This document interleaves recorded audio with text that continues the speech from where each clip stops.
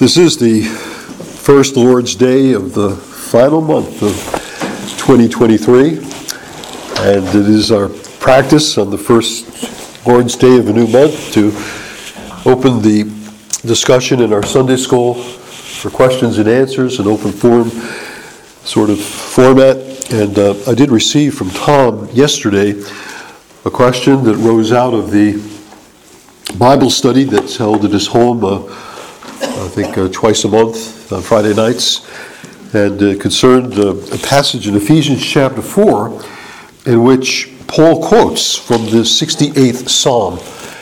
And so this might be good for us to look at the way in which Paul uses the Old Testament, just to see the way in which the Old Testament and the New Testament correlate with one another, as well as to have a deeper, richer appreciation of exactly what Paul is saying in Ephesians 4 when he says that Jesus ascended on high, led captivity captive, gave gifts to men.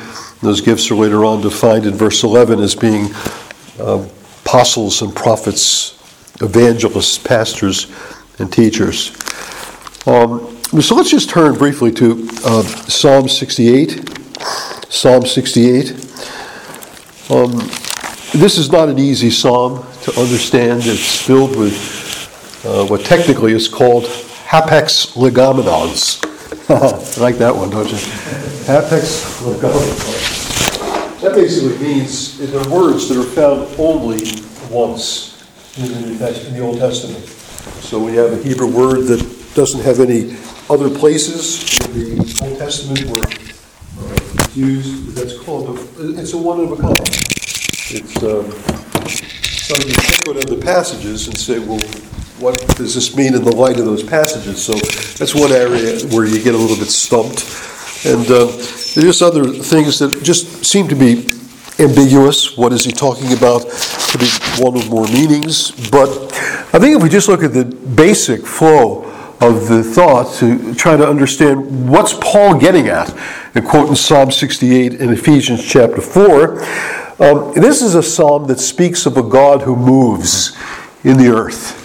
And that movement of God in the earth is described as being the rider upon the clouds. You see it in verse 4, sing to God, sing praises to his name, lift up a song to him who rides through the deserts.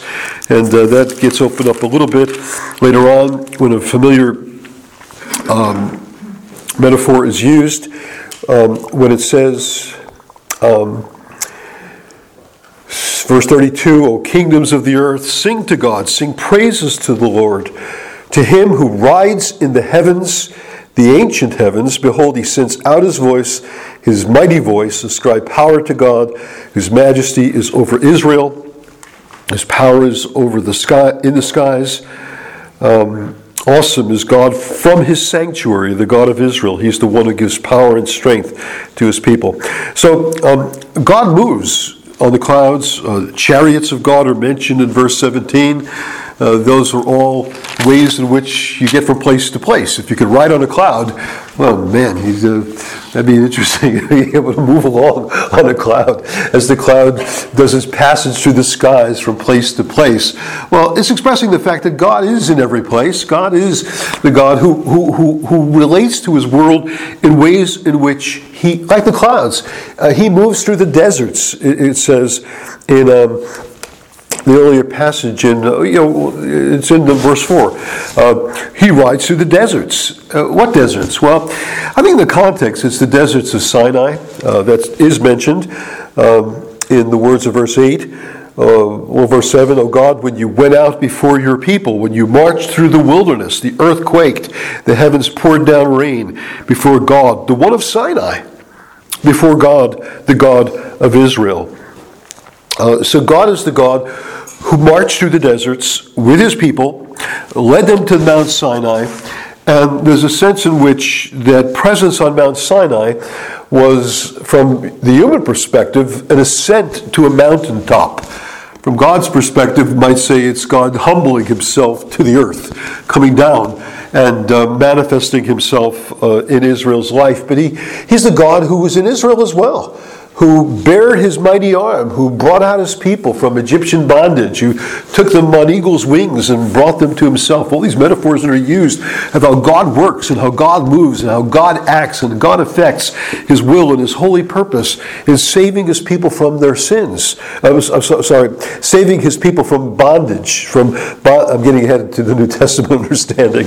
But in the Old Testament, it's from the bondage and servitude and slavery and captivity that they knew in Egypt. So that's really the idea. A God who acts, who moves, who works in redemption, who delivers and rescues his people from their servitude, who sends a mountain and makes himself known in their midst. And so, again, it speaks about Sinai now is his sanctuary, in the sanctuary. So the location, it's interesting as well. Verse 15 says, O mountain of God, mountain of Bashan, O many-peaked mountain, mountain of Bashan, why do you look with hatred, O many-peaked mountain, at the mount that God desired for his abode? Yea, this is kind of humorous, I think, because it's the mountain feeling envious at the fact that God made his abode on Mount Zion.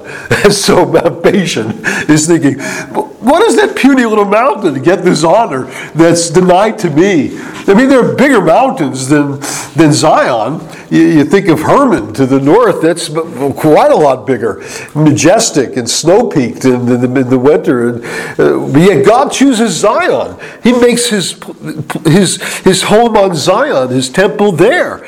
And the other mountains look on with envy. And they hate the fact that this honor is denied to them and given to another mountain. But in verse 18, it speaks of this whole matter of God moving, God working for saving his people, rescuing his people, ascending Sinai, but yet also leading them through the wilderness to the land of promise, where ultimately he comes and settles his home upon Mount Zion. That's really the picture. And the picture is in verse 18, you ascended on high, leading a host of captives in your train, receiving gifts among men, even among the rebellious, that the Lord God may dwell there. Now, it's possible he's still thinking about deliverance from Egypt, or it's possible he's thinking of the ascent to Zion, and the fact that in doing these things, making God's presence known, God is at work in the world, freeing captives, leading them out of bondage. The people of Israel in Egyptian bondage, in Egyptian captivity, were brought out to worship God on that mountain, on Mount Sinai. And again, it's the picture of the warrior who wins the victory over his enemies and who leads out the captives. Generally speaking, the picture is, in terms of human wars, is they're leading out the defeated soldiers. The defeated soldiers are in their train. The victor's saying, look at what I've gained from my victory. I'm leading out all these people I've taken captive. They become now captive to me. And now they're going to come under my authority. Well, there's a sense in which that happens with regard to Israel being delivered from Egyptian bondage. They're not free just to go their way and do what they want. It was to become God's people. It was to be God's people, owned by him, in whom they now seek to honor this God of salvation, this God of rescue, this God of redemption as their God, enters into covenant with him, becomes his people. So God's leading out the captives. They're his possession. He's won them by his own triumph over his enemies. And then the picture is that the victor is receiving gifts. And usually in the victory marches that would accompany the victory in a battle, the people would throw garlands and roses and whatever they could to show their appreciation for the victorious general that has come now back with a host of captives that he's won for his country. That's the picture of God. And God is receiving gifts from men here, receiving gifts among men. Later on it says in, in verses, It speaks about the kings giving gifts to God, and my eyes not running upon it.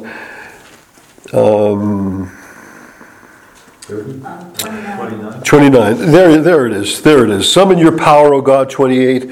The power, O God, by which you have worked for us because of your temple at Jerusalem. So here's Zion. Your temple at Jerusalem. Kings shall bear gifts to you. They'll come bringing their gifts. They come and bring their offerings.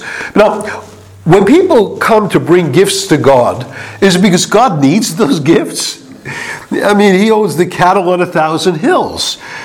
There's the awareness that even the Old Testament gives that what God receives is something he, in fact, has given us first. It's First Chronicles, I believe it is 29. First Chronicles 29 has that prayer. I think a hymn is fashioned after it that we don't usually sing it, because we don't usually sing a song with our offerings. But even the hymnal, there's a song about we give you but your own, right? Well, that's the idea, and it's found in 1 Chronicles 29. 1 Chronicles 29, as the offerings of the temple are being brought in the days of David, and in 29 and verse 10, therefore David blessed the Lord in the presence of all the assembly. David said, "Blessed are you, O Yahweh, the God of Israel, our Father forever and ever. Yours, O Lord, is the greatness and the power and the glory." You know, the end of the Lord's Prayer, as it's said today, the ending is really from here. The original, there's really very few early texts that have the Lord's Prayer concluding, "For yours is the kingdom, the power, and the glory." Where did it come from? It came from here. Lord, yours is the greatness, the power, and the glory, and the victory, and the majesty. For all that is in the heavens and in the earth is yours. You own them. All that's in the heavens, all that's in the earth belong to you. Yours is the kingdom and the power and the glory. Yours is the kingdom, O Lord, and you are exalted as head above all. Both riches and honor come from you. So whatever we give to you, you gave first. You're the one who has been the giver, and we just give in response to what you have already given and blessed us with. And you rule over all. In your hand are power and might. In your hand it is to make great and to give strength to all. And now we thank you, our God, and praise your glorious name. But who am I and what is my people that we should be able to thus offer willingly? For all things come from you, and of your own have we given you. We've just given you your own. We've just given back to you what you've given to us.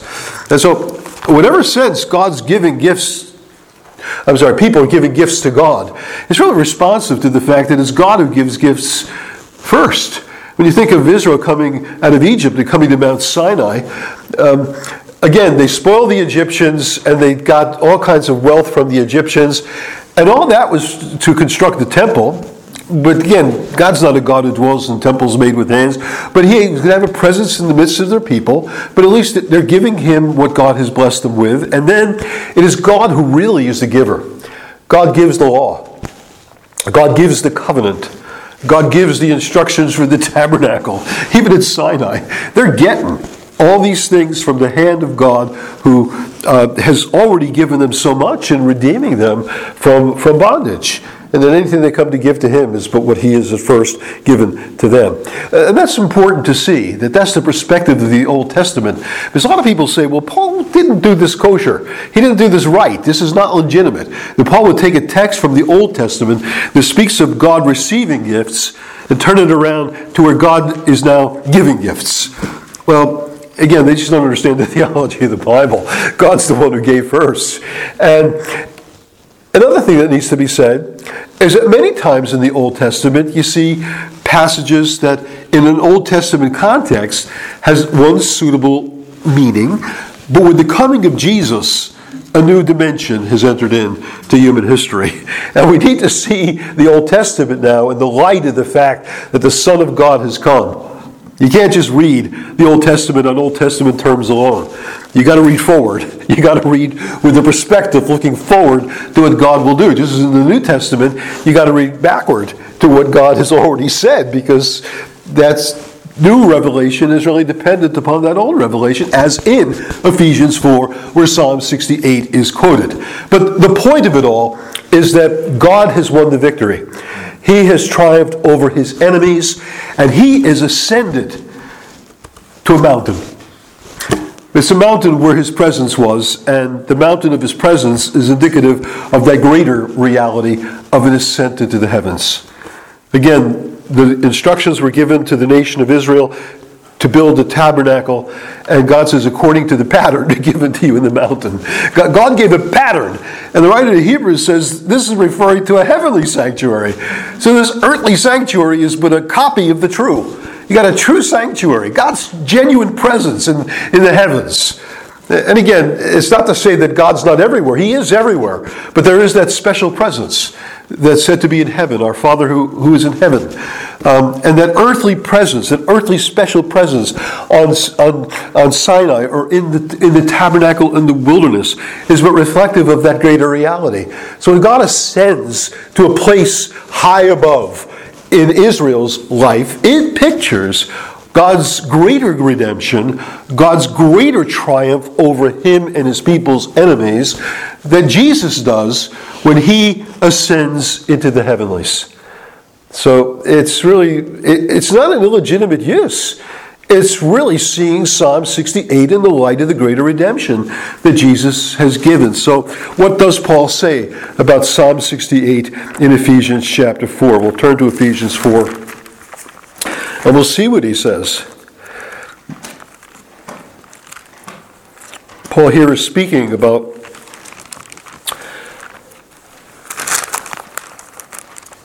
a life that's worthy of our calling, and a life that's worthy of our calling that understands that we're called not to just be individuals going off fishing with our Bibles and not having a sense of the fact that we're part of a greater reality. We're part of a redeemed community. We're part of the body of Christ. And so Paul in Ephesians 4 sees the life that's worthy of our calling to be in the keeping of unity, the maintaining of unity, diligently maintaining the unity of the Spirit in the bond of peace. And there needs to be those graces of humility and gentleness and patience and bearing with one another in love if we're going to live with one another in unity. Proud people don't get on with anybody. People that think they're always right, they tend not to get along with anybody.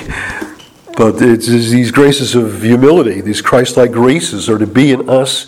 And Paul says we maintain this unity in the bond of peace, not because we're doing this unity project. It's not because we say, well, let's all get together. Come on, people, now smile on your brother. Everybody get together. Let us love one another right now. You know from the 60s when I come up with those songs. But I'm looking at the old folks who know that particular song. It's not our project to get unity as a reality. It's not some ecumenical program that the church is determined that will begin. God's already done what's needed. He is already, in chapter 2, he's torn down the middle wall of partition that's divided the Jew from the Gentile. And here in chapter 4, our unity consists in the sevenfold reality that God himself has forged. There is one body, one Spirit, just as you were called in one hope of your calling. One Lord, one faith, one baptism, one God and Father of all, who is over all, through all, and in all. But yet in the face of the unity that we have in these realities that God himself has brought about, there is diversity within the body of Christ, within the people of God. And we need to recognize that grace was given to each one of us according to the measure of Christ's gift. So Christ is in the business of giving gifts. As Christ's gift, the measure of Christ's gift that determines our function within the body, how we relate to one another in a way that builds up the body in love. That's what he's going on to describe, how the body of Christ relates to one another. And Paul says it's in the light of the reality of the gift of Christ, of Christ's gift to his people, that this diversity of gift is to be expressed for the good of the whole, for the good of the whole of the body of Christ. And so he goes on to quote the 68th Psalm. Therefore, it says, don't be surprised that there's a measure of Christ's gift that's given to his people, because Christ, who has won our salvation, has not just won our salvation to make us just hanging out and not doing anything, but actually doing something of use and utility and benefit and edification in the lives of one another. When he ascended on high, when he won the victory over his and our enemies, and he ascended into the heavenlies, when Jesus entered into the presence of his Father, Acts 2 tells us, being therefore by the right hand of God and having received of the promise of the Holy Spirit, he has poured forth this, which you see and hear. No sooner had Jesus ascended into the presence of the Father that this gift begins. He gives the Holy Spirit to his church. And in giving the Holy Spirit as the great gift, there's also other gifts that go along with that. But then the other thing that seems to be is, again, it's the freeing of the captives. It's not just he gets for us gifts. He gets us. He gets us. It is the personal freedom of those who are held captive to the misery of sin. And so he ascended on high. He led a host of captives. He freed the slaves. He freed the captives. And he gave gifts to men. And when you think of that, he gave gifts to men, freeing the captives. Who are among the captives? Well, really every one of them was among the captives. Paul, the writer, was among the captives. And at one time, this Paul was a persecutor of the church, until the head of the church determined this will do. And he, on the road to Damascus, said, Saul, Saul, why are you persecuting me? And brought Paul to the knowledge of his grace and salvation. So Paul became a proclaimer of the gospel, an apostle of Christ, though formerly he was a persecutor. Paul's a gift that was given to the church. So there's gifts that are graces and capacities and talents and things we can do in encouraging one another and the rest. And then there are people who are gifts. And people who are given as gifts to the church, generally speaking, have some kind of official formal office within the church. And that's what he's talking about here, that he gave gifts to men, yes, the gifts of mercy and of encouragement and all of the rest, but also ministry gifts, because he says, well, this whole bit in verses 9 and 10, that he ascended, what does he mean that he also descended into the lower regions of the earth? And that's a strange language, but I think it's opened up by Psalm 139. When in Psalm 139, the psalmist speaks of how God curiously wrought him in the lower parts of the earth. In the lower parts of the earth. Well, how is he wrought in the lower parts of the earth? Like Santa's workshop somewhere in the North Pole? No, mommy's womb. That's where he was knit together. He was knit together in his mother's womb. And so this strange language seems to be language, at least in the psalm, that's indicative of the womb of his mother. And so I think this ascension of Jesus on high, he's saying, is he's also the one who was incarnate. He came amongst us and shared our human flesh. He descended into the womb of the Virgin. He was born amongst men. And ultimately all that happened that he might fill all things. That's back to chapter 1. That he ascended into the heavenlies and is made head of all the church. Head of all things to the church. The fullness of him who fills all in all. The fullness of him that fills all in all, that he might fill all things. Again, what does that mean? Well, I need more time than just what we have this morning, even if I thought I knew. But the point is that as Christ ascends, having descended, having been incarnate, now he's reigning in glory. These gifts he gives are the gifts of apostles and prophets and evangelists, pastors, teachers, for the purpose of equipping the saints, for the work of ministry, for the building up of the body of Christ. It's not like we're Plymouth Brethren. I've told you before that Spurgeon went among the Plymouth Brethren when the Plymouth Brethren began their ministry and their movement. And one of the hallmarks of the Plymouth Brethren, I think still today, is that they don't ordain anybody to any formal work of ministry. So everybody's out at their jobs during the week, and they gather together, and then they share what they know. And Spurgeon's observation among the Plymouth Brethren when he was there was that nobody knew anything. But they all taught one another. So we don't want to have those kind of meetings where no one knows anything. And we're all teaching one another what we don't know. That there needs to be some formal ministry, recognized teachers in our midst, as they had in the early church. The early church had recognized offices, the office, and he begins with these offices that are, I think, offices of the universal church. There is no local church apostle.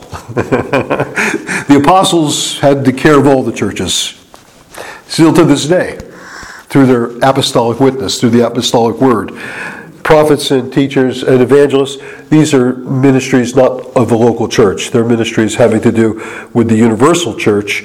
The local church ministry is this final one, pastors and teachers. Pastors/teachers. I think they go together. They go together as the offices that are given in the local church for the purposes of edification, for the purposes of teaching and building up the body of Christ. So I think that's what you have there in Ephesians 4. Are there questions?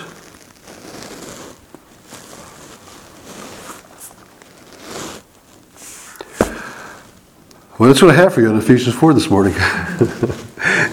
We have about 25 minutes still. Anybody have a question that you came this morning prepared to bring? I'll give you a minute to think. Yes, please, Eric, go ahead. The charismatics or the health and wealth that believe that descended into the part saying that Jesus went to hell and wrestled between. Yeah. The descent to hell is an interesting. It's in the Apostles' Creed. Yeah. He descended into hell. The Reformers believed in the descent into hell, but they believed that the descent to hell had to do with the bearing away of our sins, that the judgment of hell that was meted upon him at the cross. Whether that was the original intent of the framers of the Apostles' Creed, I don't think so. I think sometimes people take verses like that, or sometimes, 1 Peter 4, where it says that Jesus went to preach to the spirits who were in prison. But it says in the days of Noah. So you think there was kind of preaching that went on in the days of Noah, because that term seems to define when that preaching took place. But there are these strange notions. And again, the only thing I would tell you about strange notions is if you only see one or two difficult passages that seem to support a strange idea,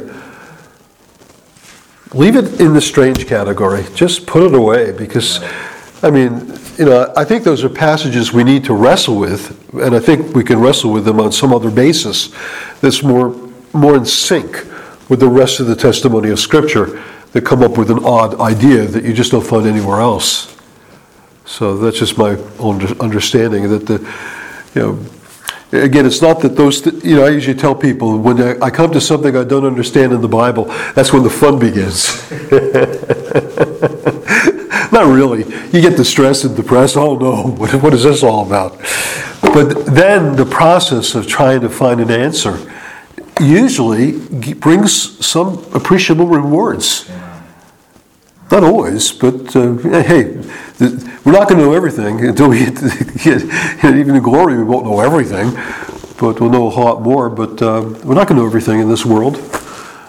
But we wrestle with the text of Scripture, trying to see things in the light of other passages of Scripture that teach the same thing. That's why the hapax legomenon are difficult passages, when you have a whole bunch of phrases and terms and words that are only found in one place and nowhere else.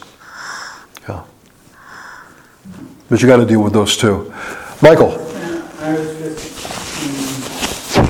just I'm sorry, speak up a little. Just as an extension to the previous statement, the prosperity gospel teachers, when they say that Jesus descended into hell, they actually feel he had to suffer like a sinner, to pay for sins that he became. They actually misuse it and actually say he became a sinner and was treated as a sinner in hell. And that's only amongst the health and wealth. Yeah. It's almost like these guys stay up all night trying to find these strange views to propound. You just wonder. You know how in academia today that usually for people, I gave you last week that rather humorous quote about Henry Chadwick that he gained his doctorate taking away Luke's.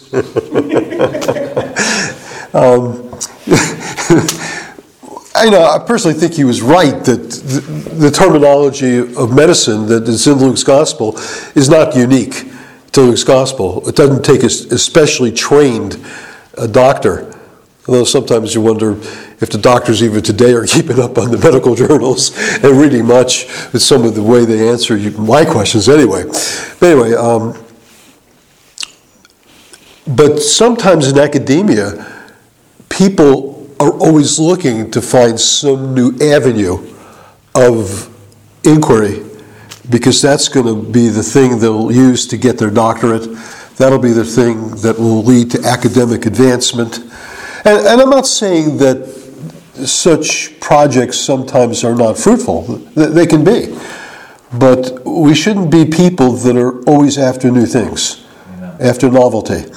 That was the problem of the Athenians in Acts 17, when it said the people of Athens, they got together in the marketplace to hear and to tell something new.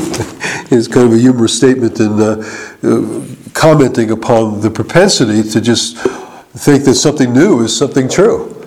Now, let me just say this. There are people that actually say, if it's new, it's not true. That's not right. There are true things that are new.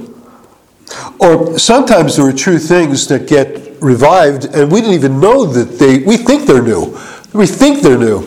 I mean, it's funny, I was reading a commentary by D.A. Carson, Donald Carson, on the book of John. And he was commenting upon the 153 fish. I'm sorry. I just love these things with numbers. The 153 fish. And it's funny because he didn't want to. Why am I holding this? It's this that's recording. The 153 fish. He brings up the fact that he says it's a new idea. But then he's, in the context of saying this is a new idea, he's saying that, St. Jerome connected John 21 with Ezekiel 47. Well, if Jerome, who wrote, he translated the Old Testament into Latin, the Vulgate. I mean, you're talking 4th century, maybe 5th century. You're talking quite a while ago. Jerome was thriving and writing, and he saw that this whole matter of Jesus, of the disciples fishing, and the dragnet and the bringing in of the fish, just thematically was there in chapter 21 of Luke. It's there in Ezekiel 47. Just read it. You say, hey, there's lots of stuff here that is almost similar words that are being used. And then he goes on to say that the whole matter of the 153 being a triangular number. Remember we talked about a triangular number of 17? If you take 1 plus 2 plus 3 plus 4 plus 5 plus 6 plus 7 plus 8 plus 9 plus 10. I got to do this because the people have said, I don't get it. Well, keep adding these numbers. Do it on the calculator. Add to whatever you have after 10, add 11, add 12, add 13, add 14, add 15, add 16. When you hit 17 and then put plus, it comes up to 153. Comes up to 153. Now, I don't know the significance of all the ways that they use it in the ancient world, but mathematicians did use it for purposes where they have all these triangles with these little dots in it. And I'm not sure exactly. I'm not a mathematician. It all eludes me. I was terrible in algebra, worse in geometry. I never had to take trigonometry. I'm thankful for that. But So I don't get a lot of the ways that they understood numbers, but those were the people that invented geometry and algebra. Ancient people that we use today in rocket science and in technology. Same stuff that these people uncovered. So they knew quite a bit about numbers. And anyway, so Carson's telling me that St. Augustine, pointed to the fact there was a triangular number. Well, wait a minute, if you got Jerome talking about this, and you got Augustine talking about this, you're going to say because some modern scholar has tried to put it all together, and said, well, actually what seems to be happening here is that it's all referring back to the fact that on the shores of the living water that flows from the temple, you have fishermen pulling in the dragnet with all these fish of every single kind, and they're at a place called En-Gedi and Eglaim. And En-Gedi, the numerical value is 17. And Eglaim, it's 153. Folks, that just doesn't happen. It just doesn't happen. That then John says 153 fish. He knows, the ancients knew about triangular numbers, just as, they knew about prime numbers. We don't know about that. We gotta Google it. But the people in the ancient world didn't need to Google that stuff. They knew it. There's a scholar named Richard Bauckham that says in the, I don't know if I told you this or not, but Bauckham says that in the excavation of ancient Pompeii, I believe that was destroyed by eruption of Mount Etna, that ancient people, they actually found graffiti. Somebody wrote on the wall, I love the girl whose number is, and gave the number. Not her name, her number. My wife Jan is 61, by the way. 66. 66. No, 61. If you add ET, then it goes up, I think, to 266. Anyway, that system of numbers, you could do it with our own letter system. 1 to 10. A to J is 1 to 10. J to whatever 20 is 20, 30, 40, 50, 60, it goes up by tens. And then when you get to 21, it goes up by hundreds. And that's the number system that they used to take a name and give it a number. Like Nero being 666. You get Bible numbers, like David getting 14 in the 14 generations of Matthew's gospel. It's in the Bible. It's not some trick. It's not some Bible code that somebody came up with they're looking to make money on. It really is in the text. And so that's new to put it all together. But all the elements were being spoken of long ago. I mean, things like, we understand today that the poetry of the Old Testament uses what's called parallelism. It uses phrases that are related to one another. You take any of the Psalms and you see that the thoughts are related to one another. Psalm 6, I just opened my Bible. O Lord, rebuke me not in your anger, nor discipline me in your wrath.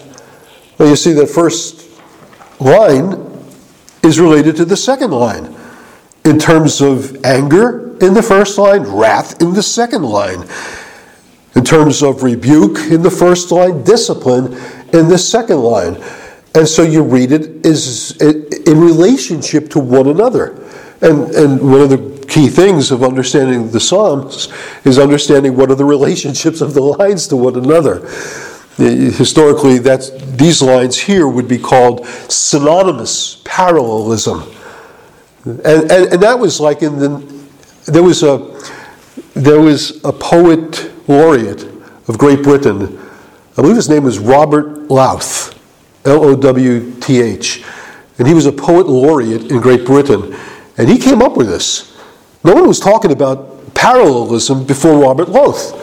But Robert Loth's system of parallelism, people today say, well, it was okay as far as it went, but it really didn't go far enough. And here's how they improve on it, is that there's really no such thing as exact parallelism. There's always a development of thought in the parallel. And so people today improve on things that people did before. So, just to say something new is not true is ridiculous, I think, in my own humble estimation. Making broad statements, humble estimation. I think the right statement is, just because it's new, it's not true. It's not necessarily true. Just because it's new. People think the new is always true. New and improved is everything is advertised. Down to bubblegum. New and improved bubblegum. New and improved hairspray, or new and improved hot dogs. Everything's new and improved. And that's the reason you go out and you buy it. New and improved must be better. Maybe not. Maybe not. Doesn't have to be better. Just because it's new, it doesn't necessarily have to be true. That's a far more proper statement. Avoid an obsession with novelty. Don't get obsessed by novelty. Don't understand that the ancients have something to say to us. We can't just ignore the witness of the early church. We can't ignore the witness of the reformers. We can't say the Son of Truth has arisen upon our noggins here in 2023 today, and we don't have anything to learn from anybody else but ourselves. That's seems to me that's what we want to oppose, that notion. Okay. Well, we're getting close to 10:30, but we're not there yet. I was listening the other day, and sometimes in the scientific world they say that what we see today explains what happened in the past, rather than what happened in the past explains what we see today. Yeah. Well, again. A lot of archaeology and things of that nature. Yes, of course. Yeah, that's really very important to understand, that we do understand so much more about the ancient world because of archaeology. And I've known pastors who simply poo-pooed any thought of it's almost like today, sometimes they say, if the people in the 18th century didn't think it was so, we can't have anything in our understanding of life or government that they didn't accept then. And so there was this thing that it just came before the Supreme Court, and thankfully they're not taking the point of view that says you have to see it as it was then, because the whole issue came to be whether you take guns away from people who have a history of abusing their spouses. Say, wait a minute. They didn't take Mel Gibson's gun away from him. He beat his wife in Patriot. I don't know that he did. I'm just thinking. But that's the thought. If back then they wouldn't have taken his gun away, we shouldn't do it today. Because we should live our lives in the 21st century exactly like they lived back then, because the Constitution is written in stone in the way that it can't be interpreted any other way than they would have thought how to interpret it back then. I think that's a really strange view. And thankfully it came before the court, and they said, no, they can actually prohibit people who have a track record of spousal abuse. Because that's the major way that women get killed, by their spouses. They have their guns, and they will use them. Not the only way they kill them, they'll use other things as well, but the point is,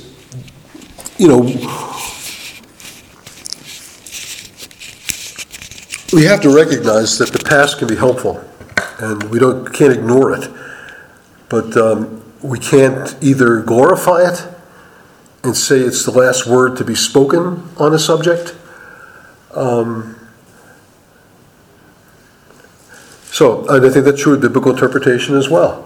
There are people who say that since the ancient writers, if Calvin didn't know that there was such a thing as a suzerain covenant, and I've talked to you about those things before. The covenant of a suzerain. A suzerain was an emperor. An emperor would go out to his wars and he'd defeat a smaller country who had the king. He'd enter into a covenant with them. And those covenants they would enter into in the ancient world are very, very similar to the way in which God comes to Israel and says, I've taken you on eagle's wings, I've brought you to myself. It goes back over the history of what God did, and now in light of that, here is what you are to do. And the whole matter of blessings and curses that you find in the book of Deuteronomy, those were in the ancient covenants as well. So I think the fact the Bible uses covenant terminology, we need to recognize that it doesn't use covenant terminology so that we can invent in the 21st century what does covenant mean by our own times. Back when a lot of the commentaries that were written in the 17th century were written about covenants, it was in the days that Blackstone's commentary on English law began to be written and developed, which governed law in England. And the great theme that was present then was contracts. And so sometimes you hear that people say covenant's a contract. Well, not really, but okay. It's an agreement between two or more parties. Is usually, sometimes you've heard that definition. A covenant is an agreement between two or more parties. Well, no. An agreement between two or more parties isn't like a contract. It's like you get together and you mutually say, well, I'll do this and you do this, and, well, no, I don't think I'm going to want to go that far. It'll be just this. It's negotiated. Bible covenants are not negotiated. Bible covenants are imposed, just like ancient emperors would impose their rule, their authority over lesser powers. So it's not just that today we are creatures of our time. That we are creatures of our time, and therefore we need to go back to the 17th century to define all those terms. They were creatures of their time as well. And so they were going to define covenants by their light. But, we have today, I think, more in the way of understanding because we have more data. Because the archaeologist Spade has unearthed so much more information about the ancient world. And why would you want to ignore that? It's kind of like understanding the text of the Bible. The text of the Bible in 1611 had what was called the majority text view. If you had more copies of a reading, that was it. That was it. And of course, in the ancient world, you would have more copies in places in Europe than you would in other places.